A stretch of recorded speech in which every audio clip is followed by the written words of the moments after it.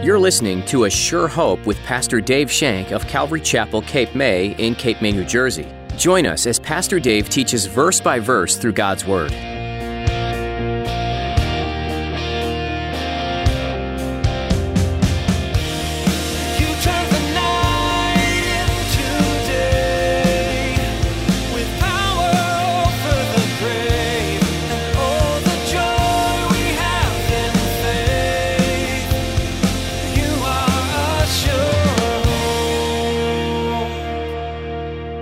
Who can tell whether the Lord will be gracious to me that my child may live?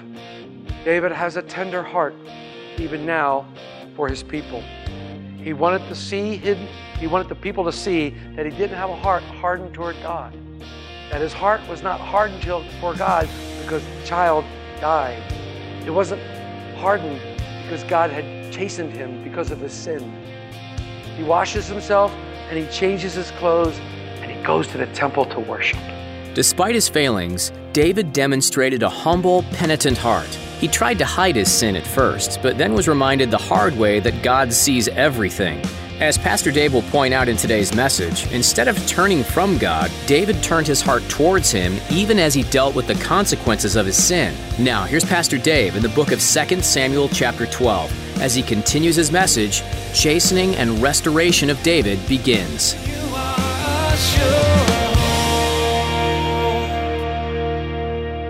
Bathsheba delivers a son, but the son becomes ill. The son that David must remember that Nathan said would die. But David still pleads for the child's life. Look at verse 16a. David therefore pleaded with God for the child. David pleads for God. Despite Nathan's prophecy about the child, David continued to fast and pray, asking God to heal the child. Finish this verse. And David fasted and went in and lay all night on the ground. So David now is prostrating himself on the ground. He's praying, he's fasting that God would heal the child. Now, notice one thing. David already heard from the Lord. The Lord said the child would die. And as David's praying and as David's fasting, at no time does the Lord interrupt him. The Lord didn't stop him from interceding for the child even after all the sins that David committed. He accepted his prayer. Why? This was therapy for David. This was therapy for David. One of the best things you can do when things go wrong or do what? Go to the Lord. Here David is, you might call him one of the greatest of sinners, although Paul would argue, and I'll argue with both of them. But here they are. David's fasting and praying, knowing that God's going to take the child. But all the time he's fasting and praying, he's drawing closer and closer and closer to God. He's drawing closer to God through his prayers.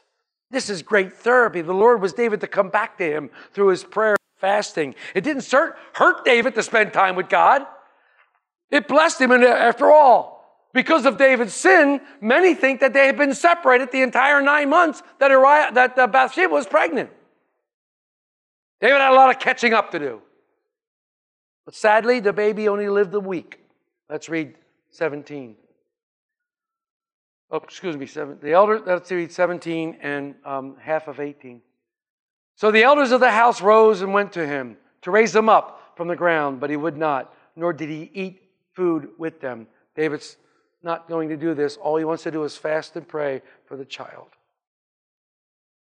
Then on the 7th day, it came to pass that the child died. Baby dies in 7 days. What did this mean for David? What did this mean for David? Can anybody tell me what this means for David? 7th day. What happens on the 8th day? In Jewish law, what happened on the 8th day? Circumcision. They were not able to circumcise their child. What happens during circumcision? He was given a name. David was not able to circumcise the child, nor was he able to give him a name. This was huge in Jewish law. It was huge. It's supposed to have broken David's heart.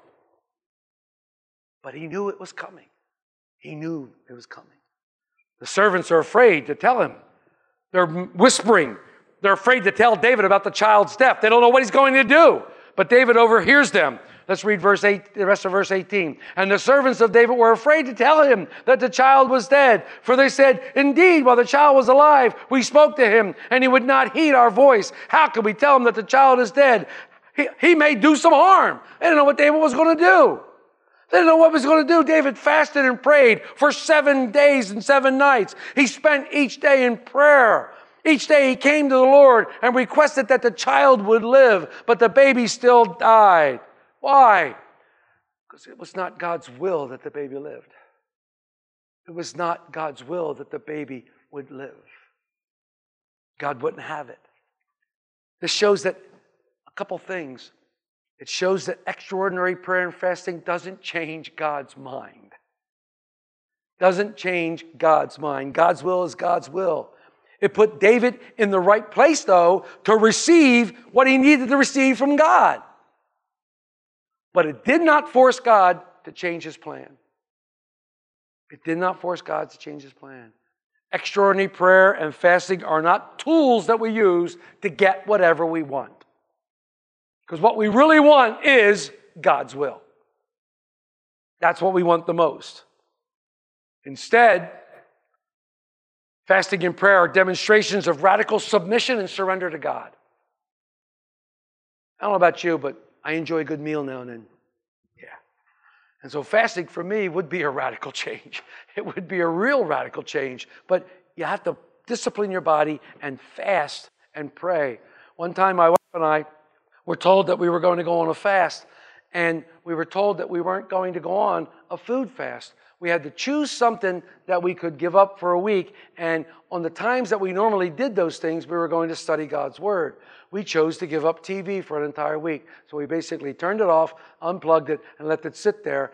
And all night long, instead of watching TV like we usually did, we prayed, we read the Word. My goodness, what a great time that was. What an incredible time it was. That can happen if you're fasting, if you're giving up food, if you're fasting. If you're fasting for food, it can happen.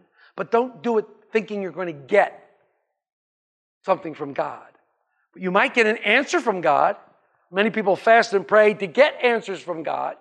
Allow God to speak to them during that time. Because what is fasting and prayer? It's a time to get close to God. It's a time when you get close to God. Now, we haven't come to any scriptures where we need to talk about fasting yet. We will, and we'll cover it at that time. But it's a time to get close to God. Let me warn you, though. Don't go on a fast just to say you're going to go on a fast. And if you go on a fast, you're not supposed to tell anybody that you're on a fast. It's not well, I'm on a fast, so I can't do that. That's not the way you fast. If you go on a fast, you do it privately and quietly. You don't tell everybody. Let's look at verses 20 and 22. What did David do after he found out that the child was dead? So David arose from the ground, washed and anointed himself, changed his clothes, and went into the house of the Lord and worshiped. Then he went to his own house, and when he requested, they set food before him, and he ate. Then his servant said to him, "What is this you have done? You fasted and wept for the child while he was alive, but when the child died, you arose and ate food." And he said, "While the child was alive, I fasted and wept, for I said, who can tell whether the Lord will be gracious to me that my child may live?" David has a tender heart, even now, for his people. He wanted the people to see that he didn't have a heart hardened toward God. That his heart was not hardened for God because the child died.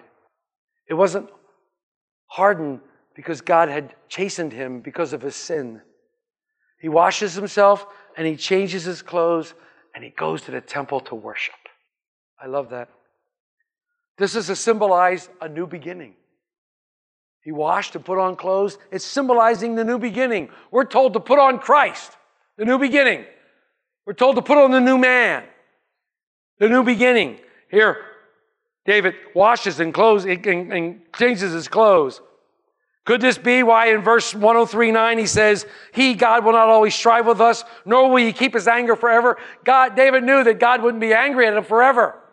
God had already told him that he forgave him of his sin, already told him that he wouldn't die. but he told him the consequences. And this was the first consequence. This was the chastening. The child died. David understood that. He knew that.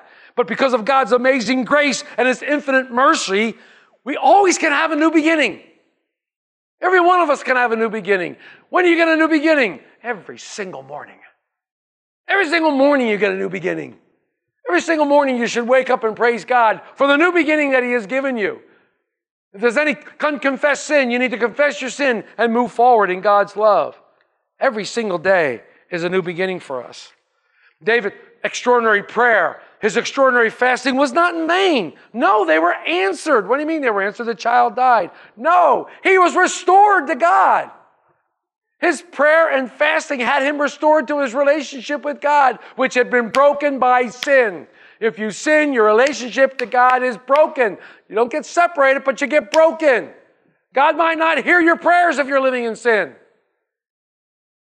He might turn a deaf ear. But David was extensive prayer, extensive fasting, and he gets a sense of peace that the child has died. Okay, God, it's your will. Wow. David could truthfully say, well, I did all I could to change God's mind, but obviously God had a better plan. And the child died. By seeking God, David did not change the outcome. But when he sought God, he drew closer to God. You see the difference here? You know, we pray for a lot of things. And we've seen some miraculous things done here. Sometimes when we pray, things don't turn out the way that we think they should just because we prayed. Remember, God is sovereign. God is sovereign God, and he does things as he wills. And something happens when we praise the Lord in the midst of a trial. Have you ever tried to praise the Lord in the midst of a trial? In the midst of I'm talking about a really tough trial. Have you ever tried to praise the Lord during that time? I have. I've tried to praise the Lord in those times. And I found myself sitting before the Lord, praising him with all my heart, with all my might, with tears streaming down my face. But yet I know that my Redeemer lives, and I know that we'll see him one day. And that gave me all the hope I could ever need, all the hope I could ever want as I drew close to him. It was a dark time of my life, the darkest time I've ever had.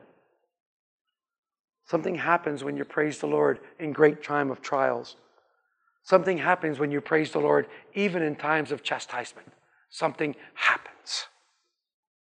The ability to worship and honor God in the time of a trial or a crisis is a wonderful demonstration of spiritual confidence.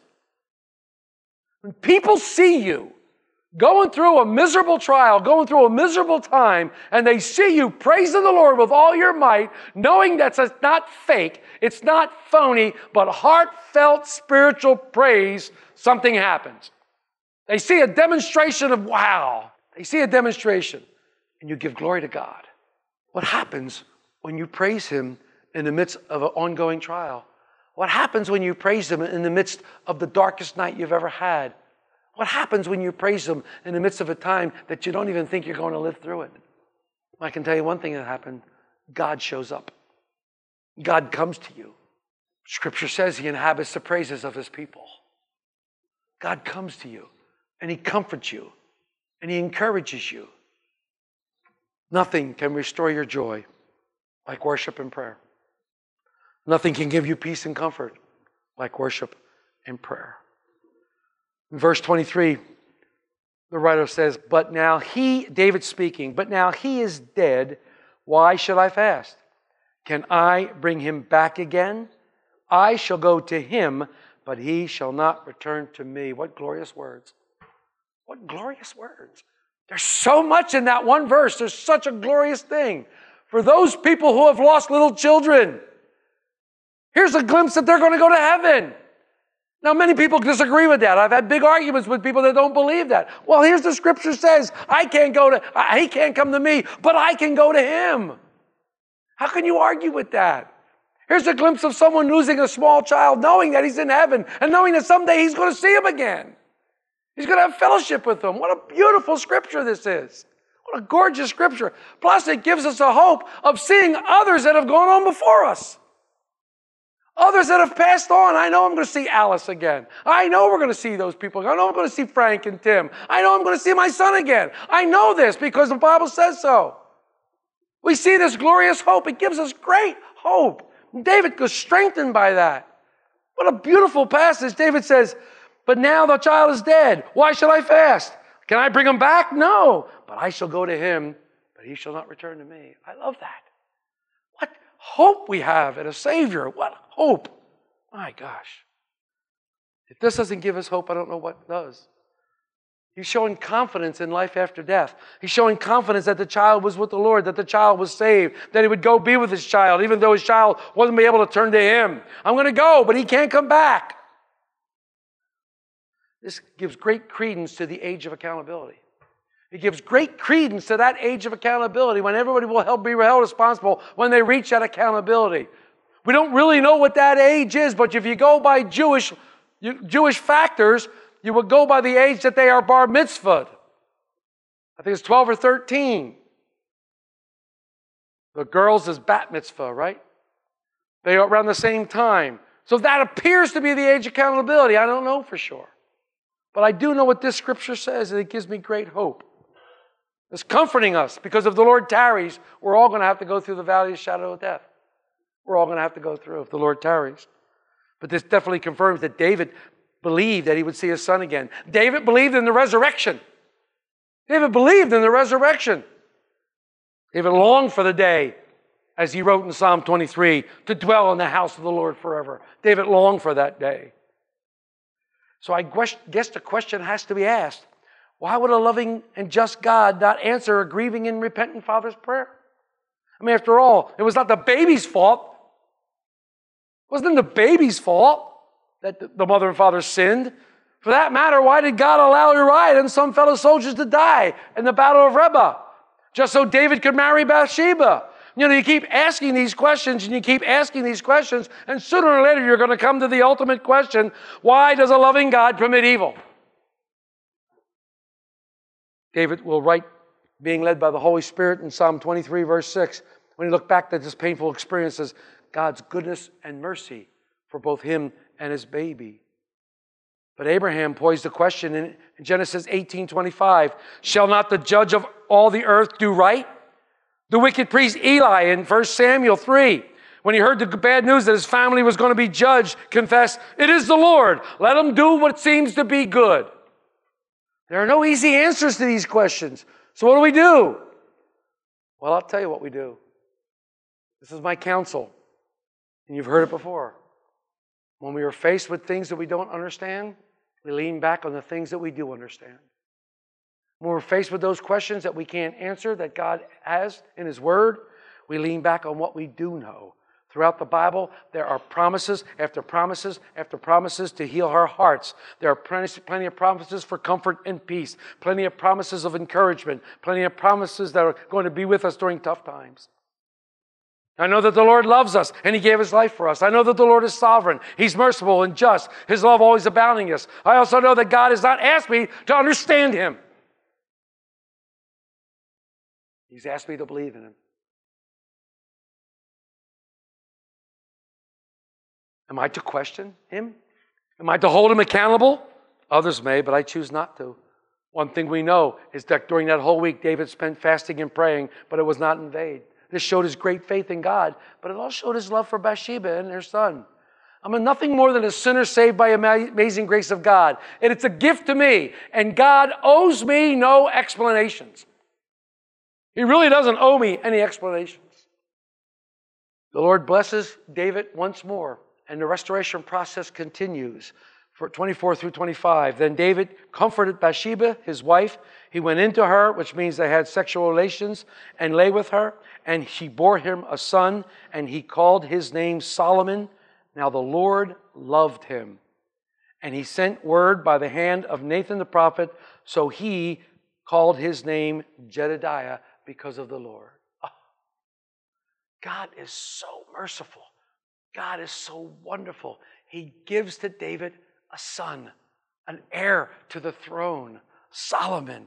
I love this. I love this. Before, she was just Uriah's wife, and now she's Bathsheba. He says her by name. She's Bathsheba. And it's like Bathsheba now has a new beginning herself. The Lord has given her a new beginning. The evidence of God's grace can be found in Matthew, the first chapter, verse 6, when Bathsheba is labeled in the heritage and lineage of Jesus Christ. What a blessing. The son born Solomon, and the Lord loved him. So the Lord gave him a name, Jedediah. Solomon means peaceable, but Jedediah means loved by the Lord. Man, that's the name I want. What a great name, loved by the Lord. Solomon would go on to build the temple. He would build the temple. Solomon would be a great man. He would be one of the wisest men ever to walk the face of the earth. Solomon would end his days in trouble too. Solomon would get into a heap of trouble. Let's finish out the chapter. Remember that battle where they put Uriah? Remember they had siege to the city of Reba?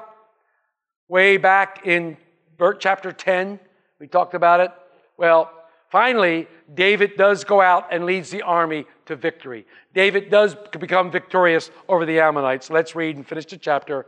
Now Joab fought against Reba and the people of Ammon and took the royal city. And Joab sent messengers to David and said, I have fought against Reba and have taken the city's water supply. Now therefore, gather the rest of the people together and encamp against the city and take it, lest I take the city and be called after my name. So David gathered all the people together and went to Reba, fought against it and took it. Then he took the king's crown on his head. It was weighed a talent of gold with precious stones, and it was set on David's head. So he brought out the spoil of the city in great abundance, and he brought out the people who were in it and put them to work with saws and irons, picks and iron axes, and made them cross over to the brickworks. So he did all to the cities of the people of Ammon. Then David and all the people returned to Jerusalem. David gets the victory. David goes out and gets the victory. He becomes victorious. And he puts this great big crown on his head. Imagine when he put it on, he went like this. It must have weighed a great amount. Even through chastening, David gets restored. Even though the chastening is not finished, it's going to continue now. But David is restored to the Lord. He becomes the victor. Joab, a great general. What a great general Joab is. Joab didn't take the city so he could claim it and he could become the city of Joab. He told David, get your tail out of here and take the city so it can be by your name and not my name. That's a great general. That's a great general. Even though he did some dastardly deeds at the beginning, he's right now a pretty cool guy. Letting David go into the city and claim the victory because he was the king. Joab knew his place at this time. Well, we got through chapter 12. Interesting chapter. There's some hard chapters coming, and we're going to read through those. Chapter 13 next week is a very, very long chapter. So read ahead. See what the Lord would show you about Ammon and Tamar, about Absalom murdering his brother, and all the shenanigans that go on from now on with David as we continue with David's chastening and restoration by God. You are a sure. The book of 2 Samuel is a continuation of David's journey to the throne promised him years before. It follows his life and relationship with God, with his family, and with the people entrusted to his leadership. David has much to teach you, and we encourage you to continue studying this Old Testament book. If you missed any part of today's teaching on A Sure Hope, or if you'd like to listen to additional teachings from Pastor Dave, visit ASureHopeRadio.com today. Maybe today, as you were listening, you found you have some questions about faith, and maybe even about salvation. We'd be happy to talk with you and provide some resources to answer your questions and start you on a journey that will change your life for the better.